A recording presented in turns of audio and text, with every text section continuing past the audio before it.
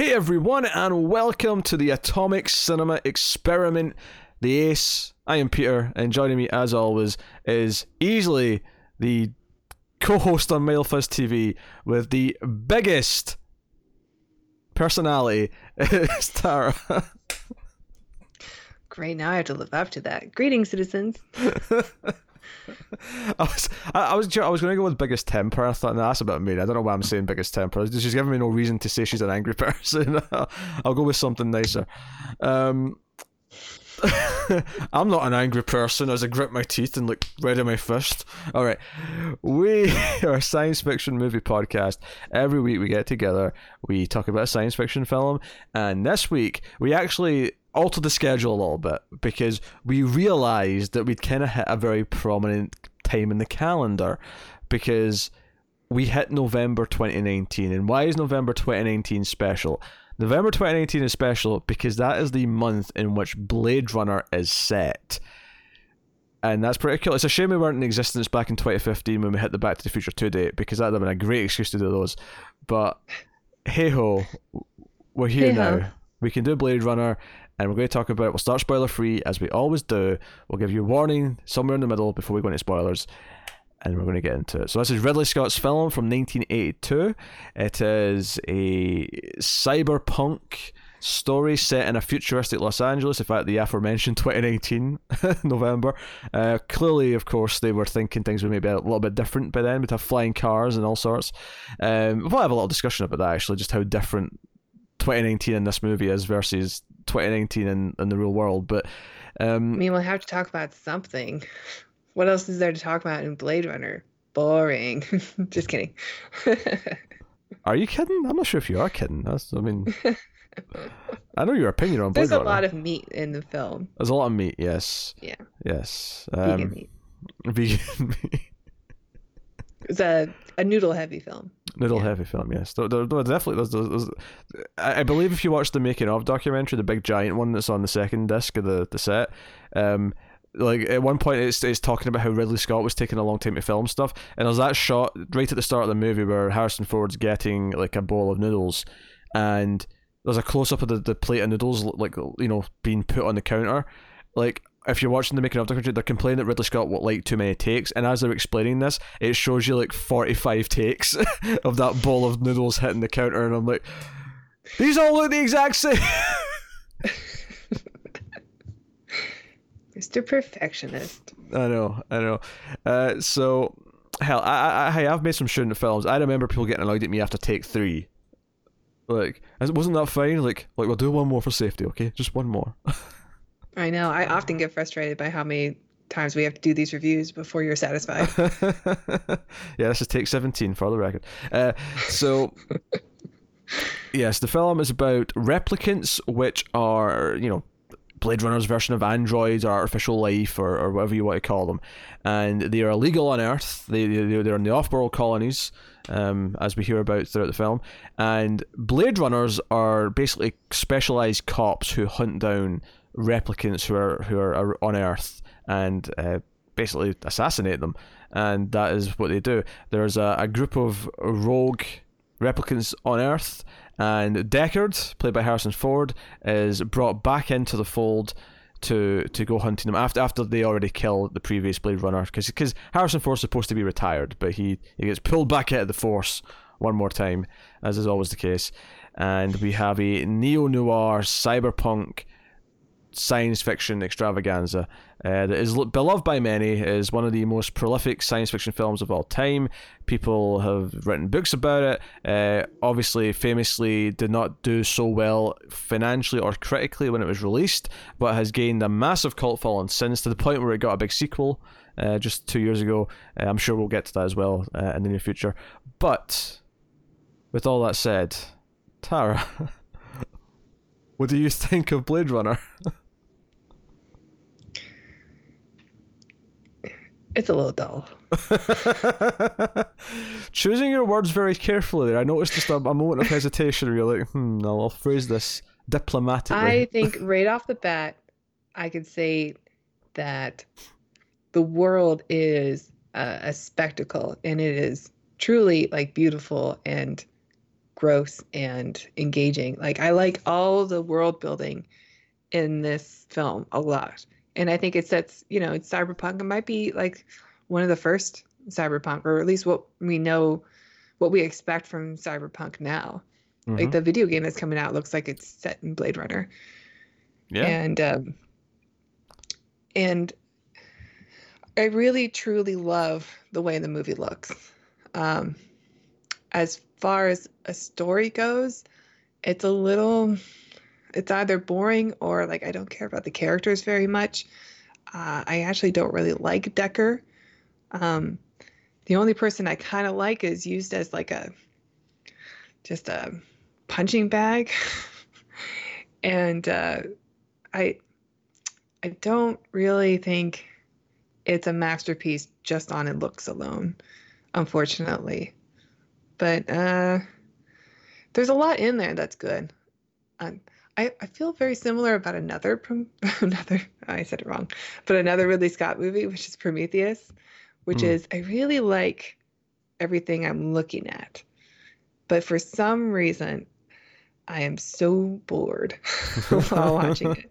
And I know I'm supposed to be rooting for these people, but I don't care if they succeed or live. Yeah, here's the thing. So people who are long-time fans of Male Fuzz TV content won't actually be surprised to hear how I feel, because me and Connor actually talked about Blade Runner a couple of years ago, I think just before 2049 came. This is the first time on the Ace we're actually doing something that we already did on 121 at some point, and that'll happen occasionally because there's some sci-fi movies that we have to do. I also rewatched the film before the sequel came out, and I think it really says a lot about the movie that the director couldn't even stick to his original film. Like he had to come out with multiple different versions of it. I don't think he's confident in the film as well. I think people who really love this movie see something that's not there.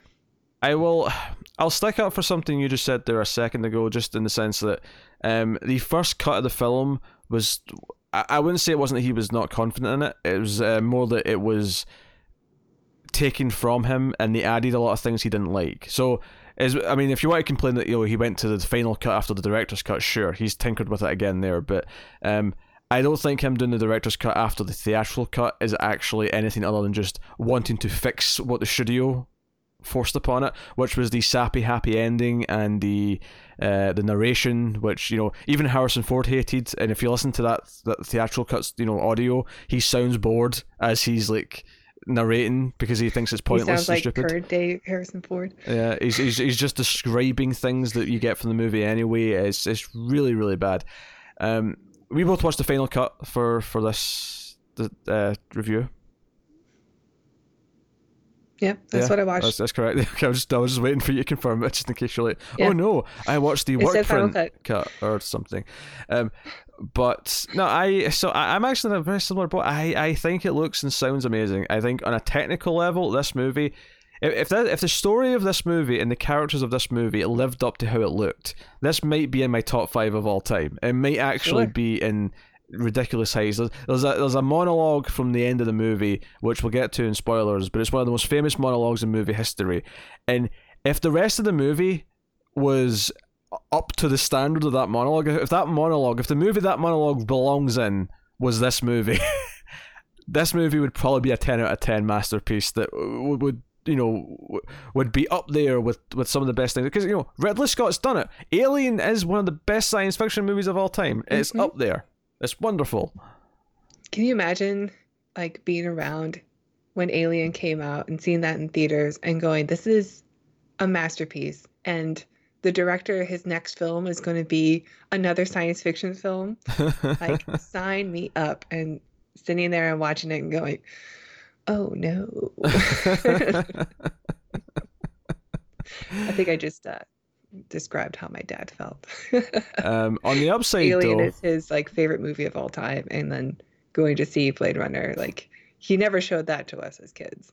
On the upside though, if you saw Alien and then you saw Terminator, you love Terminator as well, and you were sort of looking forward to Aliens as both the second James Cameron movie but also the next Alien movie, Aliens might be the biggest payday as a movie fan anyone's ever had. So there was good things to be had in the 80s. Let's not say otherwise, because fine decade for the motion picture. I would never say otherwise. Yes. We are both products of the 80s. Therefore, 80s is clearly the best decade. They don't need to know that. What, you want to pretend we're both born in the 90s? We're both. We can admit it entirely. You know, I've had professors in school that I never knew what their first name was, and I respect them the most. So, we should just be this omnipresent voice from up above on your television screen or cell phone or podcast.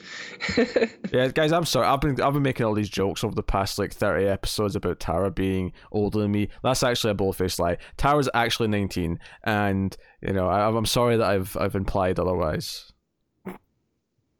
She was born in the year 2000. Oh my god, people who were born in 2000 are 19 now. Oh, Jesus Christ. About to be 20. Oh, that hurts. That hurts my soul. Mm-hmm. Little shits. Anyway,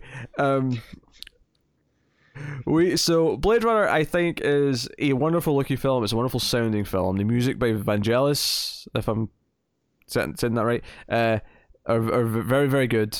The visuals, the miniatures of the city. What are you shaking your head at? I don't really like the music. I really don't. Well, that's fair, but I thought that a lot of the scenes were confusing, the music choice. I like the idea of it being very, because the world, the world that we see that Deckard lives in and is always in, is like this very futuristic culture clash where everything is everything, like you see like every bit of the world in one place, and the music kind of reflects that, and sometimes it goes into noir. But there are some really key scenes here where the music's telling you you're watching one thing and you're not. You're watching something else, and I don't care for that. I agree on those specific scenes, but I think generally the music sounds really good. I think it, for all the big moments, it's fantastic. The opening, for example, the opening 5-10 minutes of this are great. It's Joe, the movie goes south, right? I think for us, I'm going to assume you kind of feel similar to me here. Is see when it actually the investigation starts after Deckard's been brought on board. As soon as he's actually looking into the replicants and checking crime scenes and looking at crime photos, oh my god, the photos, then it becomes a slog. It becomes a sleep-inducing journey. The last half is really tough to get through until you get to the very the last maybe 15-20 minutes of the film. But the final fight's good. The final fight is just the final fight's good. Yeah. And I like the way it ends in this version of the film, but there is a good 45 minutes where I'm just what's going on my phone right now? Yeah. Check my emails. The one thing I remember saying the last time I talked about this is that the biggest problem with this film is that the actual investigation, the case, the actual job he's doing is the most boring, dull, uninteresting, mess of scenes ever. He's just doing really mundane things that isn't interesting to watch. It's not engaging. It's not... it's just him talking to people, and he mumble. And I love Harrison Ford, but he spends a lot of this movie mumbling, and it's not, it's hard to really get engaged with the character on a level. Yeah. And it's not that I want it to be an action movie. It can be a slow, moody film. I love lots of slow, moody films. I like noir. I just this the way this is written just isn't that interesting to me. And like you say, you have the problem as well of maybe not necessarily caring about him all that much. I'll tell you the other thing I don't like in this movie: the romance between Deckard and what's her face? I've forgotten her name already. 1 second. Rachel. Rachel. I can't believe I forgot. Rachel. I literally just watched it. Rachel. I'm doing Christian Bale, Batman. I couldn't place it. I remember John Hammond saying Rachel. It's the only voice I hear. Run from the T-Rex! Do it now! I don't know. Also, I was an Arnold in a Scottish accent. Maybe that'll be entertaining. We shall see. Give me a Maybe it's the next tier. give me a close your boots in your motorcycle. No, we could definitely not make an episode around that. Oh, anyway, what was I saying? Rachel, yes, the romance, love interest. They have zero chemistry. I don't care about the romance whatsoever. It's force fed down our throats. There's nothing here. It's dead, Jim. She can't take it. Yeah. Plus, I mean, we'll go into in spoilers, but it's a little, I want to say problematic. It's not that this type of romance should not be in film, like if it's important to the story, but if you want me to like Decker, he really makes a difficult case with the romance I'm scenes. going to correct this now before this goes too far. His name is Deckard. There's a D at the end.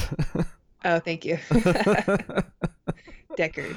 This is Like Rod. Deckard Cain from Diablo 3. Yeah, this is Rod Sterling all over again. Whatever, he mumbles. I can be forgiven. Oh dear. Yeah, you keep saying Decker, and I keep thinking of Black and Decker, the drills and Well, I'm glad you power corrected tools. me because people would be very upset. Yes, there would. Yeah, there would be comments. So I'm doing it now, fairly early on. So Yes. So everybody delete the comment that you already read. yes, delete it right now. So the romance just it's basically made up of like 2 or 3 scenes. There's not a lot to it, and the frustrating part of this movie for me is that all of the ideas that it's playing with are like all things I love. This idea of Oh yeah. should replicants, because the whole motivation for the replicants is that they've been built with this 4-year lifespan. Like they intentionally like give them a life expectancy of 4 years. They'll die basically just by default after 4 years because they realize that if they're alive too long, they might learn too much and revolt because they'll become too self-aware. And that's what's happened here with these replicants, is they are self-aware, they are fighting for themselves. They're basically fighting to maybe try and extend their life. And it's like, as much as they're kind of villainous in how they go about things, they're actually the sympathetic ones. They're like, no, they're right. Definitely. they're intelligent I mean, they life. describe themselves as slaves. That's exactly what they are. Yeah. Can you imagine like being alive with God, your creator, like on Earth with you, that you can like know exists and can like go talk to if you wanted to? Like that's, some big ideas that you can work with too. And I think the movie does a fairly good job with that. I could have used a little bit more just because I think it would have been, I just need something that's a little bit more interesting. And he did more Rutger Hauer. I feel like he's only in like 3 or 4 scenes. Yeah, he's definitely underused. He needs to be like there throughout the whole movie. We need to see his entire journey. So it's in. Yeah, I'll just say I don't like Daryl Hannah, and I think we have too much of her, and I don't care about her character at all. Yeah, Press. Yeah, I'm not particularly fond of her either. All those scenes like do nothing for me. And I also thought that like it would have been more interesting if she actually cared about Sebastian, who's like this one of the like engineers they go to see, who she kind of charms a little bit, and we know that that's part of her programming because it says she was like a seductress or something like that. She kind of comes off as like Harley Quinn in a way, where she's just a little bit mad and it is like excited about killing and not really. She doesn't seem to have the same goal as Rutger Hauer, which is the whole reason they're there. And I think that's just poor writing. Yes, and yeah, I don't really like Sean Young as Rachel again. I think Harrison Ford has the benefit of me liking him in a lot of other movies, so I kind of like I don't think of being mad at him as I'm watching this, even though I do think he mumbles a lot in this. But like those two are both so low energy that again the romance is just like both of them feel like they want nothing to do with each other, and yet the movie's telling me there's romance. I really love the scene where she first enters. I think she's quite like bewitching in a way. Like I love her look, and I think she does fit in like in this world, in this cyberpunk noir. She is very much the woman who comes to the private investigator to say like something's wrong and I need your help. But the romance really, really fails. But I do like Rachel. I just don't like what she's used for ultimately. Again, for me, it comes back to the ideas with Rachel's fine, but I don't think I actually like the execution of almost anything she does in the movie. Like her realization that she's a replicant, which I don't think is that much of a spoiler because we know that like very We're not quickly. in spoilers yet, yeah. Yeah, but like the realization for her that she's a replicant isn't like, I don't know, like I feel like it should be more. Like this should be a bigger moment in the movie where she is hit with this truth, and it's just such a low key scene. That I don't know. I mean, really, you can make the whole movie like around this plot, more so than the other stuff. Yeah, no, And I mean, her fighting for her survival, it could be replicant hunter, Blade Runner falls for replicant, and the moral quandary that kind of like comes in with that could be a whole movie on its own. Like the hunting of the other replicants could also just kind of be its own movie on its own. Yeah. But there's so much time in this that's just wasted with, like, I mean, let's talk about. It kind of comes off as a waste of time after you watch it.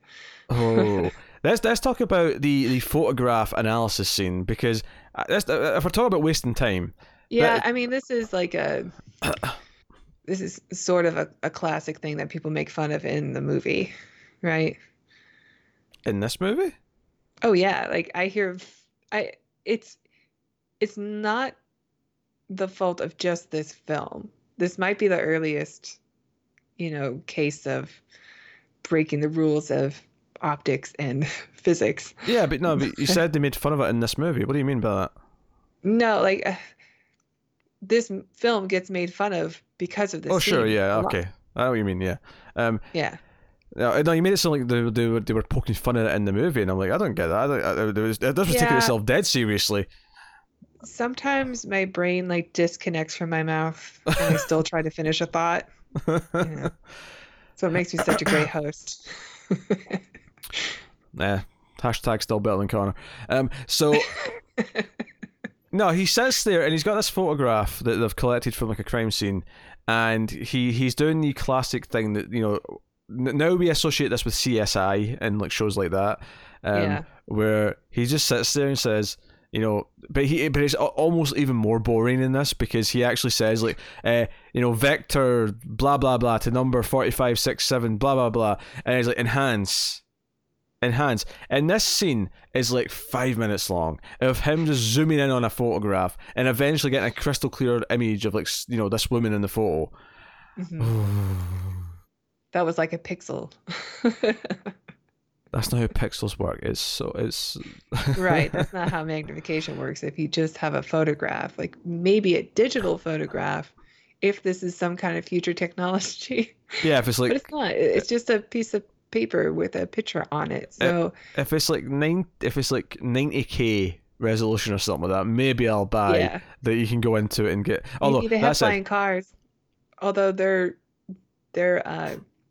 everything we see from their televisions or satellite signals are pretty messy. It's like pretty 16-bit. Yeah.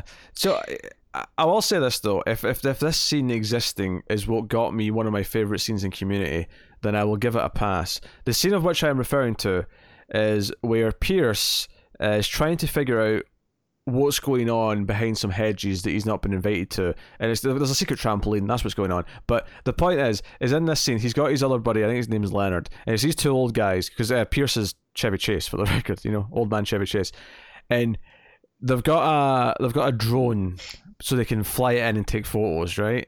So they can look at whatever's going on. And there's a shot of them. They're sitting at a computer and like enhance, and then it cuts to the screen, and all they've done is zoom in on the instructions to figure out how the drone works, and they've just got the text like really, really big. And I don't know, I love that joke. Sure, like Well, yeah, that's just not how magnification works but if it did, all telescopes would be like this size, but they're not. They have to be the size of buildings in order to be able to see deep into space. Because every time you magnify something, it loses um, quality and it loses light. Mm. Everything gets dimmer and dimmer. So eventually you're going to get like zooming in on a photograph makes it worse, not clear. It's pretty dumb. Yeah. Unless you have some kind of future programming. Although we do know in this universe that you can magnify something to the scale of, I don't know, beyond micro or macroscopic. I don't know. Like it's because you have to be able to read digital codes on like cells even in this film. So that's established. So maybe we can get away with it, but it just comes off as bad. Yeah, but the photograph in question is literally a photograph that you'd have developed at Kodak, like, in the 80s. Yeah. So it's one of those. Right. That is the issue. Yeah. So, yeah, not quite buying it. Not quite buying it, but hey. So, yeah, in terms of spoiler-free stuff, like, the movie... I wish I loved this. I do, and I want this to be clear. I really want to make this clear. Is that the first time I watched this, it is one of the most disappointing movies of the past I've ever watched, because it's on paper. I hear the name Blade Runner. That sounds good. Harrison Ford, Starring Ridley Harrison Ford. Scott. Science fiction, cyberpunk. Like, I see the poster, and A lot of people who I respect like have this really, really high on their list, and like Yeah. film critics that I respect. And I'm like, I should really check this out. But I had a very similar experience. And I've tried it more, and I've shot up once or twice. I think the second or third time I saw it, I actually kind of improved for me a little bit, and I think that was the first time I saw it on Blu-ray, and maybe it was just like the visuals at that resolution. Yeah, it's so beautiful. It was like, oh, maybe the world is like without a doubt spectacular. This is much better than I thought it was. And then when I watched it again before 2049 a couple of years ago, my opinion went back down, and I was like, you know what? I'm not into this. It's kind of dull. Yeah, you really have to try to like talk yourself into liking it. Yeah. I like on paper, I should freaking love this, and it's just really Feel the same way sleep-inducing. about Prometheus. I mean, Ridley Prometheus. Scott just can do that sometimes with films.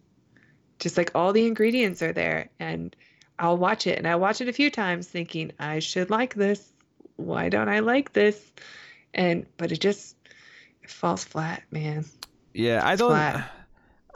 This is the thing, though. I don't necessarily blame Ridley Scott for these problems largely. But we know he can make masterpieces, No, right? but he Like, can't. No, but what's the difference here? The difference is a and good. he makes stuff No, but like here's the thing. recently. He made The Martian and Prometheus like just a few years apart. Yeah, but Tara, And what The is the? Martian's wonderful. No, but Tara, what's the difference? You just said yourself, Prometheus looks good, Blade Runner looks good. They are well-directed movies. What is the difference? The difference is the script. If you hand Ridley Scott a good script, he goes away and makes you gold. Yeah. If you hand him the script for Prometheus, he goes away and makes Prometheus. Like, it's really that simple. It's a good script. He's a good visual director. You give him a good script, he'll go away and make a good movie. This is not him. Like, maybe in some level, because, I mean, obviously he's not good at picking scripts, because if he was, then this wouldn't be an issue. But he doesn't write his own scripts, Yeah. at least not normally. He's not a writer, he's a director, and that's it. So, Well, I mean, he has a lot to do with Blade Runner though, with the script, doesn't he? Because he has 3 different versions of the film. that doesn't, he's not a writer, though. He didn't write the script. No, I guess not. But like, He didn't write it. He didn't develop the plot. He did not put the what the events were on paper. Like, that wasn't him. well, yeah, but when he makes the film, the theatrical cut which has all the additional narration and Which he the didn't happy want. ending in it, like that's not something that he would do. No, he didn't want He's any of still that. good. He was Okay. that was forcibly added in, which is why he was desperate to take it out the first chance he got. All right. I just, well, the script writer didn't even write the best scenes anyway. It was all improvised. Yeah, true. That's true. But I mean, that's the key thing. I've said this for years about Ridley Scott, is that if you give him a good script, or even a simple script, like Alien's not necessarily a great script. At least the original script wasn't. I think maybe some other writers cleaned it up. But Alien's just so simple. And you give Ridley Scott a simple movie, he'll just go away and make it beautiful, and it'll probably be amazing. But you give him a weaker script like Blade Runner or Prometheus. I mean, the one thing that Egyptian one with Christian Bale. Oh god, I didn't see it, but yeah, it was probably terrible. I didn't see that. I mean, maybe he had story input on Alien Covenant, but I mean that's not a sign of anything. I didn't see it. Oh, I hate Prometheus so much. Well, you're going to. I don't hate it. Like, I didn't hate it right away, but I hate it more because I'm always like, really? You like that movie? And I always have to like, I don't know. Tara, you're going to I'm always see just like, Alien please Covenant. convince me why. And then I can't. It doesn't work. And then I think it's because I'm always on the opposite end of people, with the exception of yourself, when it comes to that film, that I just hate it more because I can't understand why people like it so much. Oh, you're done. Tara, you're going to see Alien Covenant at some point. It's going to happen in the show. I said that somewhere in the middle of all that when I thought you'd done, but you just kept going. You know how I do. What impresses me, though, I know there's a delay, but what impresses me is that you somehow just don't hear that I said anything at all at any point. I just assumed it wasn't important. I just keep going. I don't hear you because I have to keep the volume low since I don't wear headphones. Because it messes with my hair. Yes, that beautiful, beautiful hair that you cannot alter or blemish in any way, shape, or form. Oh, gotta keep my image. Mm-hmm. So we will move on to spoilers then. Spoilers for Blade Runner. Before we start the spoiler section, though, Tara's going to tell you all about Patreon.com. Why, sure. If you like what we do, and you want to get more of this, you can check out our Patreon page. It's patreon.com/MildFuzzTV.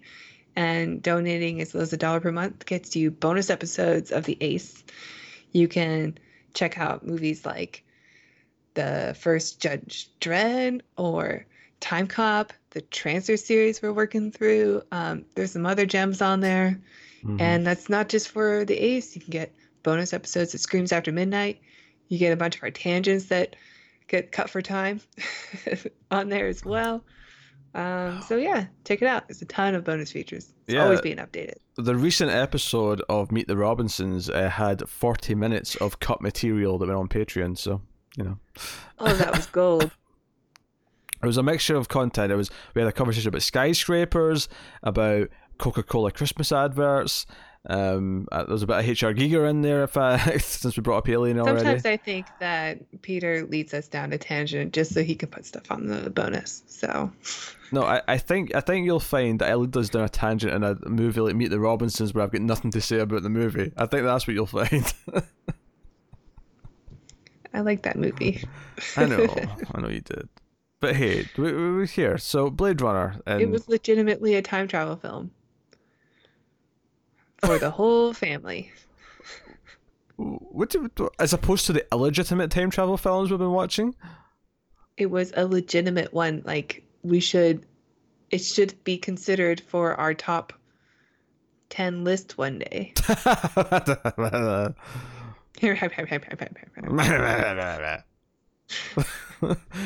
So. All right, Mr. High Horse, Peter.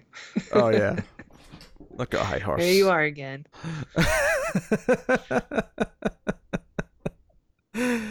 Oh, dear. All things considered, that episode turned out alright, actually. Not the best film critique in the world, but I think for us bickering, it was pretty solid.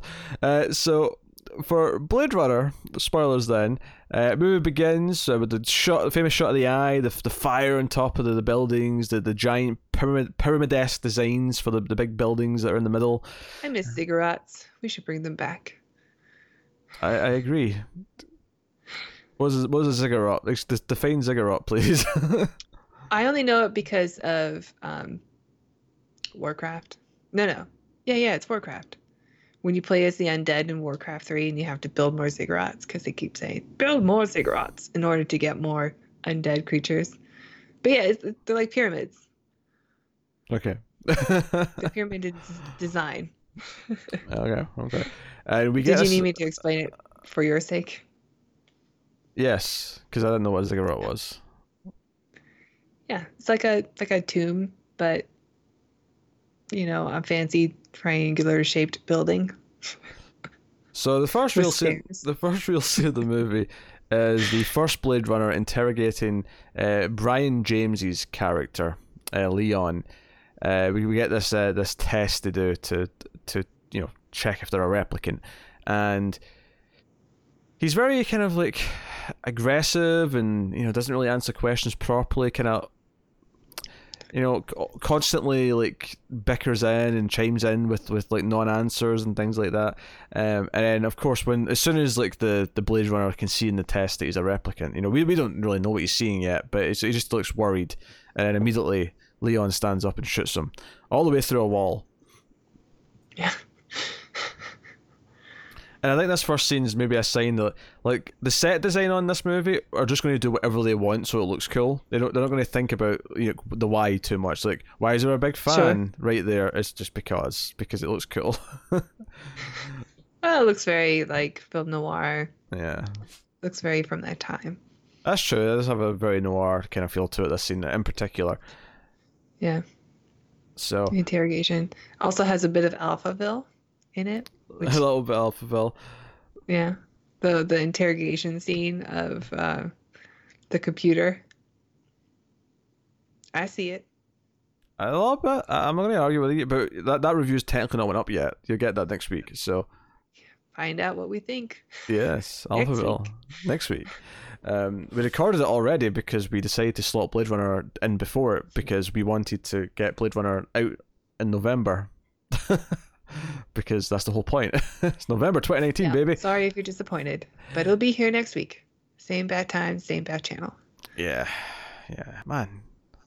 I hope I'm positive on a movie after Alphaville because I'm in a little streak here of movies that I'm like, Don't spoil what your review is. it's critically acclaimed, but meh.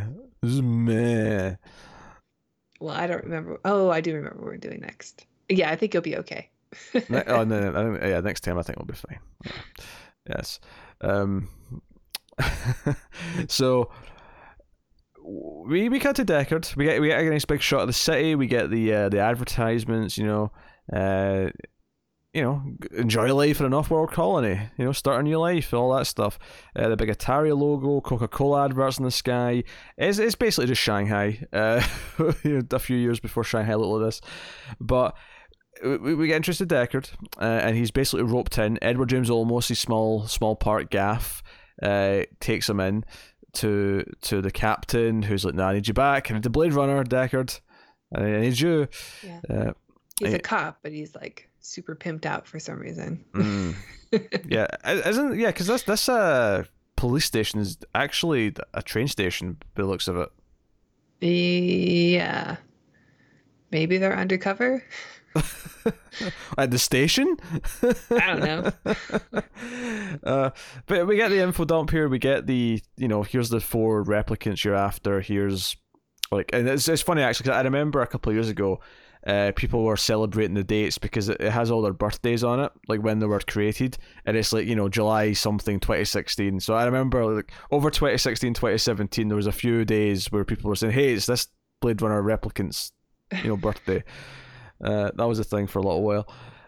It's just funny though, This because movie has its fans. yeah, but between this and like Back to the Future 2, we're really hitting a time period now where a lot of the future dates in movies are starting to pop up. People really had high expectations for this year, They really did. for this like time. Yeah. We are very far behind, Yes. but I think for good reason. We'll be long dead by the time we get to Star Trek time, so we'll never know if that was accurate. Oh. But at least you won't have the disappointment of it not living up to it. We have to go through World War III first, and That's right. I'm afraid we'll probably be around for that part, and not for the ultimate peace afterward. Although, if I recall, World War III from the original series, when they mentioned it, was meant to be in the 90s, if I recall correctly. Yes. So we've already passed it. we got through the 90s without World War Oh, a Three. few. It wasn't that bad. Yeah, that's just it's really funny to me that like. Even from the time I was born, like the time I was old enough to appreciate an episode of Star Trek, if I'd watched it as a kid, like it was already too late for that reference to the 90s having World War Three. What was the 90s? Kuwait? I guess. That was our World War? Yeah. I mean, unless you lived there, it wasn't so bad. So, yes, where was I? Yeah, so Deckard's, goes to the crime scene. He gets the photographs. This is the apartment in which Leon was staying. After that, we get Leon again, but we get him with Roy, with Rutger Hauer's character, and they go to the guy who makes the eyeballs for the replicants. And this is the thing, like their scenes basically amount to go to this guy. Okay, we need to get to who can extend our life, who would know how to like reprogram us so that we can live for longer. It's like, well, it'd have to be the boss, Tyrell, like head of the company. It had to be him. And he's like, well, how can we get to him? Well, I can't get you to him, but maybe this Sebastian can. Is like, okay, so he kills him brutally. And that leads them to Sebastian, which they use Priest to kind of like sort of sweet talk their way in, and he gets them to Tyrell later in the movie, and they have the big scene where he's like, yeah, I can't like make you live longer, like nothing will save you, like that's it. But hey, a light that burns twice as bright, burns half as long. So, you had a good run, and. And I guess in a lot of ways that's what kind of makes Roy really dangerous, is that by that point on he knows he can't be saved. So it's like, well, he has nothing to lose. Like he has nothing to hold back for. But yeah, so Deckard meets Rachel and Tyrell at the Tyrell building and gives her the test. And this really plants the seed for the twist, which is in this version of the film and is definitely the intention of Ridley Scott, is that she's a replicant who does not know she's a replicant, and that her memories of childhood are all fake. She's actually, maybe a few months old. I don't know if it said specifically how old she is, but the memories are fake. And this is important because that makes us go, well, if she doesn't know she's a replicant and she has fake memories, then who else could possibly have fake memories and be a replicant? I mean, theoretically, it could be anybody, right? It could be, yeah. You would never know. I suppose you could argue in a way that it's almost too on the nose that the one main character we have like ends up being a replicant, because that's kind of the way it goes. But do you think he's a replicant? Because in the final cut, it's not really answered. It's heavily implied. The whole point is with the unicorn dream, is that. The reason why Gaff knows, because he leaves my unicorn at the end, right? That's him saying, right, I'm going to be hunting you, and this is your sign that you're a replicant too. But it's still kind of ambiguous. Yeah, I mean, it's not. I mean, none of the cuts are like, "Hey, he's definitely a replicant." Ding, ding, ding, ding. Like none of them are like that. And this rolls over into the sequel quite a bit, where it's like, we're going to see him again?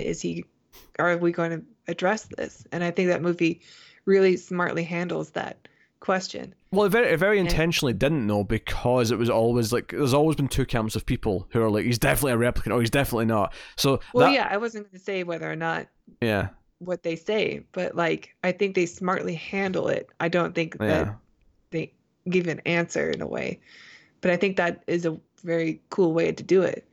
And I think this I mean, I know I've seen the Ridley Scott saying like, oh yeah, he's a replicant, but I think this movie still ends in a way where you can come to that conclusion if you want to, and if you want to argue that he's not, you can do that as well. Like I think there's enough there to make it ambiguous. This was one of the main debates me and Connor had actually when we talked about it, is what each outcome does for the movie. Because if he's not a replicant, if he's a human being, then his arc is that he has learned to accept replicants as his life, because by the end he feels guilty and he's come to see them as living beings, and that's his arc. And for that, him being human is important, because if he's a replicant, then that doesn't necessarily have the same kind of thing. But if he's a replicant, and this is a realization of who he is, and that he has been used and his memories are fake. And I mean, because I do kind of like the idea that when we first see him at the start of the movie, like he's barely old. Like when they bring him in and say, "Hey, you're we need you back. We need the old Blade Runner." That he's not the old Blade Runner. He's literally just been turned on because the other Blade Runner got killed. Like there's like a fun idea there where it's like, no, he has actually just got this personality, and it kind of explains why he's kind of a dull prick. Why he and Rachel have the same personality. Yes, in a way. Yes, in a manner of speaking. It like. So I think that there's merit to both. I think the reason why I would maybe like that he is a replicant is because the whole thing is that everyone dies, and the only thing different about a replicant is that you kind of have a rough idea of when. But this idea of you just have to hope that you're going to outlive it, you're just going to have to hope that you have a good life with the time you have. Like there's kind of a kind of hopeful like acceptance to it at the end. That nod he gives as he scrunches we've skipped ahead to the ending here because you Tati sent us down this path, but he scrunches the one who brought it up. He scrunches the unicorn, and there's this sort of nodding look of understanding where he accepts like what this means as he runs off to be with Rachel, even though I don't buy that relationship at all. I don't care about them being together or being happy. Yeah, it's unusual and unhealthy relationship, but it doesn't mean that there aren't relationships like this. Oh, sure. So if you want me to like him, it makes a hard case. Yes, because he she comes over to his multiple times. The first time is just when he kind of like proves that she's a replicant, and that upsets her dearly. And yeah, she brings a bunch of photo evidence to be like, look, I had a childhood, and then that's where he gets the photographs from too. Yeah, and she comes back later, and this is after he's invited her for a drink, and she says no, but she ends up. It's after she saved him. Because she saves him from Leon, because he gets attacked because Leon's girlfriend, Snake Lady, gets put down by him, and again, like his entire investigation is like he looks at this photo. He has a bit of a snake skin, gets the snake skin analysed, goes to talk to some dude at a bar, which is just a completely forgettable scene, explaining where the snake person might be, and then he goes to see the woman at the snake club, or the club, and her whole thing, she's got a snake, and like that's it, he's found her, and he chases her and shoots her. Like that's the whole thing, and all of it's as riveting as I described it. Yeah, I mean, we get some boobs, and then she runs away in barely an outfit. Like it's a transparent jacket. She puts on stripper boots, looks like a leather underpants and matching bra. I would call that a transparent coat. I would call that. I don't know. I wouldn't call it a bra. It looks more like a halter? Like I don't know, a cage. A cage for the boobs. Yeah, it looks medieval. It looks like the most impractical thing ever. It looks like it'd be falling off every 2 seconds. Right. But I mean, she's in this outfit. She's basically nude. And yes, we watch Deckard gun her down while she's running away from behind and shattering through glass. Like we watch him murder a woman, and then we get the love scene right after. It's completely inhumane. It's a very cold thing, which I get goes with his character arc. Is that the whole point is that after this he has to drink. He's not necessarily proud of what he does. Yeah, he goes and gets some alcohol, and he seems to be shook up by it. Yeah, and that's when Leon shows up and tries to kill him, and it's Rachel who saves him because she's been kind of watching the crime scene as well, and that's when they go back to his place. And she does this amazing magic trick where she has this perfect hair that's like straight and smooth, and it goes from that to being curly and 80s and big. Like, how did she do that? That's like her relaxed hair. That's the future, man. I have no idea, but he gets up, they kiss, she tries to leave, and he slams the door shut, stands between her and the door, pushes her up against the other wall, and keeps Pushes kissing her her. into something that breaks. Like, Mm. he's violent.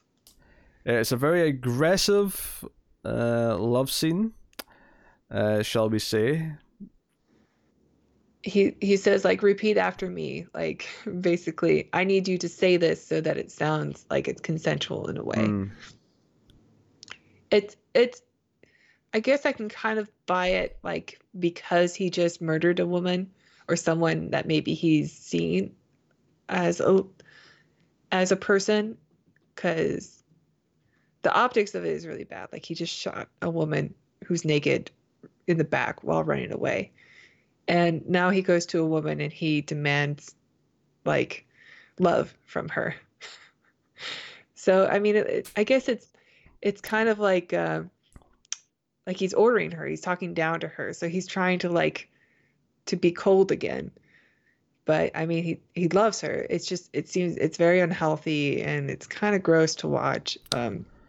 It doesn't it doesn't make me want to root for him or this love story. Not to mention the fact that they fall in love after like 2 brief meetings or 3 meetings. Like I don't know. Well, she's very young. Like, she doesn't know what love is yet. Yeah, but he says he's in love as well. I don't know. It's like you've barely spoken to each other. This is, I don't know. It's one of those things. It's an old movie trope that I thought was mostly done by the 80s, but this is clearly. Yeah, I mean, I guess they don't really have much of a journey together or anything. Well, It's all based on she doesn't do looks. anything. After this love scene, she just waits around in his apartment as he goes and does the rest of the movie. Like, she has nothing to do. She has no agency and no plot in the third act of the movie. Yeah, I guess. I like her look. Bewitching is the word that I would use. I like her hair. I like it. I mean, I don't like it on me, but, like, I like her look. Mm. I like the big 80s shoulders that go on forever, or like the big canvas thing. Like, she looks like she belongs in that world, but that she's so high class in that world. I like it. Yeah. She's a good contrast to what we see, normally with, like, the transparent coat and, I don't know, dominatrix bra set. What a combo. Yeah. What a combo. No, this is the weird thing about the movie, is that after Roy goes to talk to Tyrell, and we get this, creator and creation conversation, we have basically, because this is the thing, he Deckard hunted down Snake Lady. Leon came to him and immediately was taken care of, and then, like, he gets a call saying, hey, like, Tyrell's been murdered, and there was this other murdered worker, this Sebastian dude, check his apartment. And that's actually okay, this is the end of the movie now. We're going off to Sebastian's apartment where he finds Pris and fights her, first of all. And don't get me wrong, this all looks great. See when he's going up in this building and it's all these light shafts coming in from outside, and it's like there's water dripping, and the atmosphere during this section of the film is absolutely phenomenal. But we're already at the end. Like, there's actually very little plot when you really stop and really look at the movie. And he kills Not Pris. according to the time. And then you have Roy and you have him, and the fight is quite good. When Roy's sticking his head through the bathroom wall, and, like, it feels like comical. Deckard is screwed. Yeah. But it's just, I don't know. It's a rough time, and it's a rough time because I wish I cared more. Don't get me wrong. Rutger Hauer's speech that he gives, this monologue that he gives about how it's time to die and tears in the rain, all that stuff. That speech is phenomenal, and the delivery of it's phenomenal. And I wish the movie lived up to that speech, because it doesn't. Doesn't belong in the movie.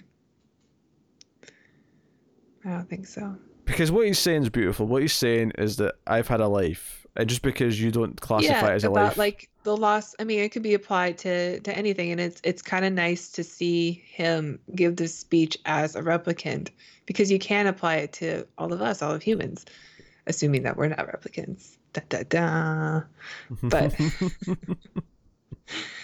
like, that is the thing with death, is that we cherish memory, and that is something that is lost forever. That's Like here's the interesting. thing. I was wondering where I'd seen Tyrell from recently. He was in The Shining, Oh which yeah, I know which where he is. which I just did with Tim. So I The was like, Shining. Oh, did you already say it? I already said it, yeah. I was going to ask you if you knew it was him, because when I looked up him he's in Passive Glory, and when I looked him up, I was like, oh, that's the same guy as The Shining and who's plays Tyrell. Like, I had no Yeah. idea. I didn't make the connection because he's wearing these big like Coke bottle glasses. Man, he must have been really young in the Pass of Glory because that's like 30 years before this.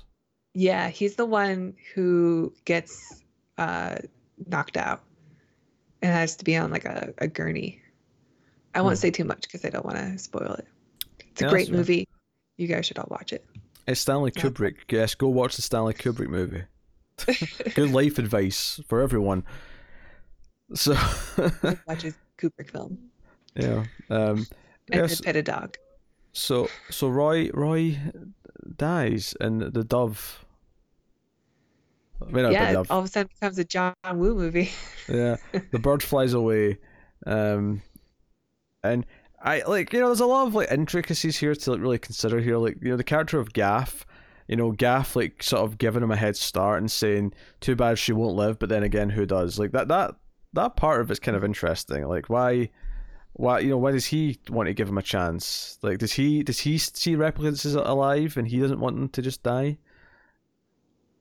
I mean, did he always know that Deckard was a replicant? Since, I mean, maybe Gaff is human and he knows that this guy was just brought in to with all these fake memories to I, hunt down replicants. I would think so. I would think that he knows, and it's an act of kindness that he tells Deckard at the end, kind of thing, Right. or he gives him a hint at least. I don't know. Maybe the idea is that like all these violent replicants from Offworld who come and like cause trouble, like because they are all enslaved, they're always angry, they're always very aggressive or whatever. Maybe the idea here is that him and Rachel, because they have these fake memories, because they've been conditioned to a certain way of life, they're not inclined to just go on a murdering rampage. Yeah. And we know, I don't want to say too much about the sequel, but Sure. I mean, there's stuff in the sequel that implies that he's not a replicant too, just Yeah. because he's there. He lives beyond 4 years, unless he's like an older model or something that didn't have the 4-year timeline. I don't know. So we'll see. Oh, to be fair, they never specify the 4-year timeline. Like, how is that every replicant? Is it just these types of replicant that are on this type Just of? the Nexus 6, You know. which, by the way, was the same phone I had. I guess that was a nod to Blade Runner. I had a phone that was the Nexus 6 from Huawei. No, I don't even just mean like the I thought Nexus. China was listening to me the whole time. I don't even just mean like the Nexus 6 though. I mean more like because he's like a cop replicant. Like does he last longer? Because he's designed for maybe. Earth use, or like Well, you think he'd just be designed for the one job, though. And after that, they wouldn't want to risk him finding out. Maybe I don't know. I mean, we don't hear enough about the different types of like if they have lots of sleeper replicants who don't know they're replicants. Like we have no idea what the rules are that are different for them compared to anyone else. Because I think the other scene that maybe plays well if you think he is a replicant is the scene where he meets Tyrell at the start and he's introduced to Rachel. The way that Tyrell's fascinated about the test and talking to him and like if he knows he's a replicant, the way he's asking all these questions and saying, "How about you try it on her?" and like all these things, that almost feels like he knows if he does know indeed, like Well, I mean, he would, because he would have to come from that factory. Yeah, but it adds maybe a bit of subtext there too, because Tyrell has a really kind of weird attitude towards everything. He's fascinated, and there is I one. love the scenes with him though, because I love his big room. It's so beautiful, like all those scenes. Yeah, no, he's not bad. I love the contrast between that. Everything's so like bright and clear, clean looking, and then you get like the scum down at the bottom. It just looks everything's wet and raining all the time. He's not bad. He by contrast to the awful Jared Leto in the second one, he actually serves a purpose in this movie. If anything, there should have been more. I mean, not necessarily more time spent on him. I actually don't think we need to see any more of him, but I think there should have been more time spent on Roy getting to him. Like that should have been more of a. I would have liked more of Roy.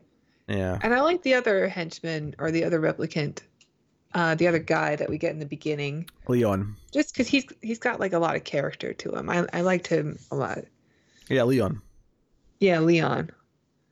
Yeah. Yeah, that's an actor who pops up occasionally. He's in the House 3, the horror show. Is the first thing I could think of. He's also in The Fifth Element. That I know him from. Oh, Fifth Element. Yeah, he's definitely in Fifth Element. He's like I think he died pretty young too, right?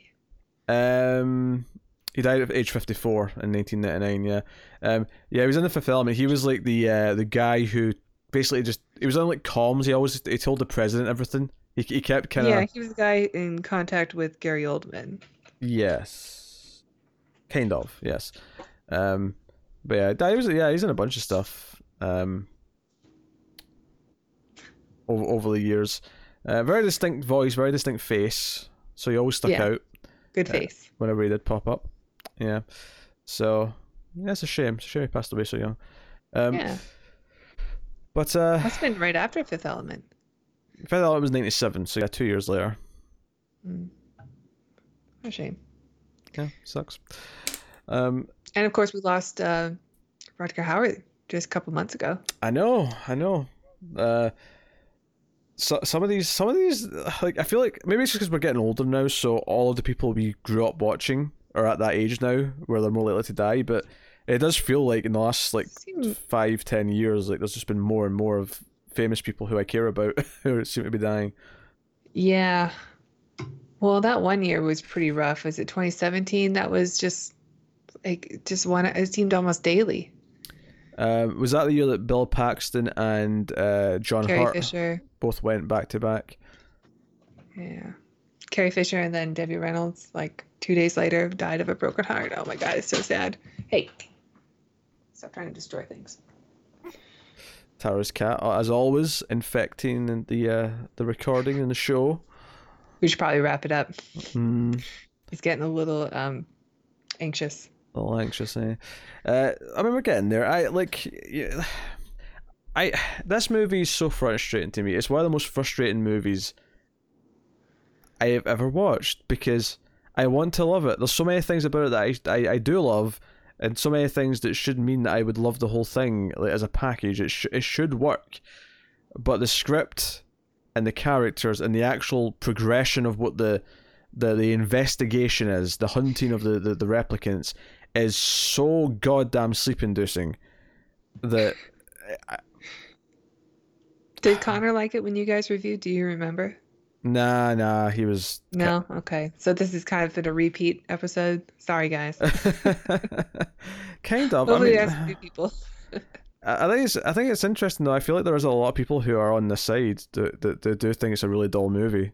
I think Tim kind of. You don't want to call it that because the world is so interesting and beautiful, but like, I'm sorry, like it's just not enough. No, it's not. You need like better script. You just do. It's such a shame. Yeah. There's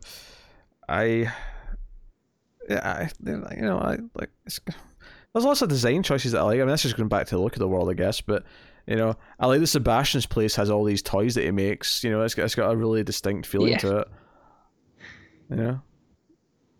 And do you think they're all used for naughty stuff? I mean, he's a lonely-looking guy. Let's to be honest. He literally says, "I make friends. I make my friends." I mean, he comes off a little pervy. And the toys kind of have a perviness to them also. A little bit. Sure. Well, yeah, what we weren't seeing is that every single one of them had a fleshlight sort of attachment. I was a little disturbed by that little guy's nose. Oh dear. This one's frustrating. Yeah, we can rate it. What do you want to? Yeah, it's not an easy one for me to rate because it is a classic that I think science fiction fans should watch because it has a lot in it that, it is like one of the quintessential cyberpunk films, and it has a look that's amazing. And you should probably watch it just to see what side you're on. But I Mm. also expect to be disappointed. The best thing about the movie is that it gave us a truly great sequel, I think. I'm looking forward to reviewing that one again because that was Look at you a, spoiling a surprise. your Blade Runner Oh, 2049 thoughts. whatever. I love this movie. I love that movie, I should say. Hmm. And yeah, I think I've brought it up before that I greatly enjoy that film. But I it's hard one to rate because I kind of want to recommend it just so people can see it, like it, but it might just be like a waste of time. So I'm gonna give it a 4.5, which is Whoa! disappointing, I know, but it's not an easy watch, You and it went should for be. the jugular with that score. I know. Whoa! Sorry. Yeah, I'm going with a 6. I think the visuals, the set designs, the music, all of the technical stuff, which admittedly does not necessarily make for a complete whole package that's worth watching, but I think all that stuff at least gets me up to a 6. But it should be like at least a 9. If the storytelling matched those I mean, visuals, I feel bad giving it that rating though. Like, I do. If I'm gonna put it on, like, am I overall positive over the 50% or below it? Like, it's just not enough. Watch the sequel. what's interesting is that I don't remember what I gave it last time I talked about it with Connor, so I have no idea if that's the same score I gave or if I've went down or up. I mean, I'm only off by like a 1.5 points. I don't know, 4.5 to a 6 seems like a big leap. Yeah, well, I've watched this movie a few times, and every time I'm just like, okay, it's going to be good this time. It just isn't. Enhance. Enhance. Enhance. Enhance. Over 4 and down 3. Script enhance. Like, I'm more down on it than you are, I think, uh in other basic elements too. Like, I don't really care about for the score. Like, maybe it's good, but it doesn't really. I don't think it fits the scenes that it's depicting. And uh, the only positive thing about the world is it's worth watching for the world alone. I feel bad about giving it the score, but sorry, I'm sticking with it. Brutal. Absolutely I know. brutal. All right, well, there you go. Next time, we already mentioned it earlier, but we'll just remind you here that next time we're doing Alphaville, the Jean-Luc Godard film. So look forward to that. And the time after that is the Patreon vote winner that's up next, which I won't say what it is yet, but we'll see it next time. Did we say what it was in Alphaville? We did, yeah. Okay, good. Yeah, we knew it'd be coming up after that. So that's that. And there will be a Mystery Science Theater returning sometime in the near future. There was one, Meet the Robinsons. We'll have another one soonish. Mm-hmm. So you can look forward to that. We actually did watch Mystery Science Theater, but we did on it stream. was on a live stream. I don't know if we're going to review that one. I mean, if we were going to do it, we'd do it with this one, right? Nah. So yeah, well, there you go then. It's not happening. But we did watch one on live stream. Well, I watched one on live stream. Tara just happened to be in the chat during the live stream. We did Parts, the Clonus Horror. The Clonus Horror. Yes, that was the one. So you can find that live stream if you wish to just see my live reactions to it if you want. But that is something we'll come back to soon. Do look out, patrons, for the bonus episode for the month. Maybe, yeah.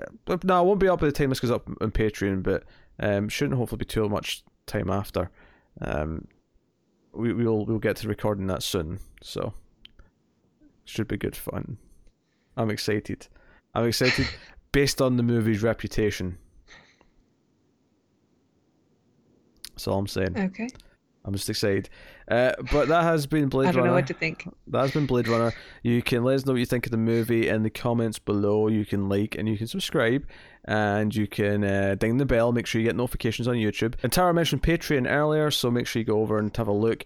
And you get bonus stuff. You get producer credits. And speaking of, I will thank the producers that we have right now, which is Cindy Palacios, Alison M. Fordas, David Short, Talking Superman, and Tyler Hess. So thank you to them for being producers. So that has been episode 30 something.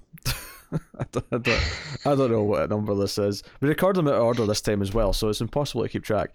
I won't know until I've published it, and then it's like, okay, that's what number it is now. But that has been the Atomic Cinema Experiment for Blade Runner in November of 2019. Without flying cars, you bastards. So, by all means...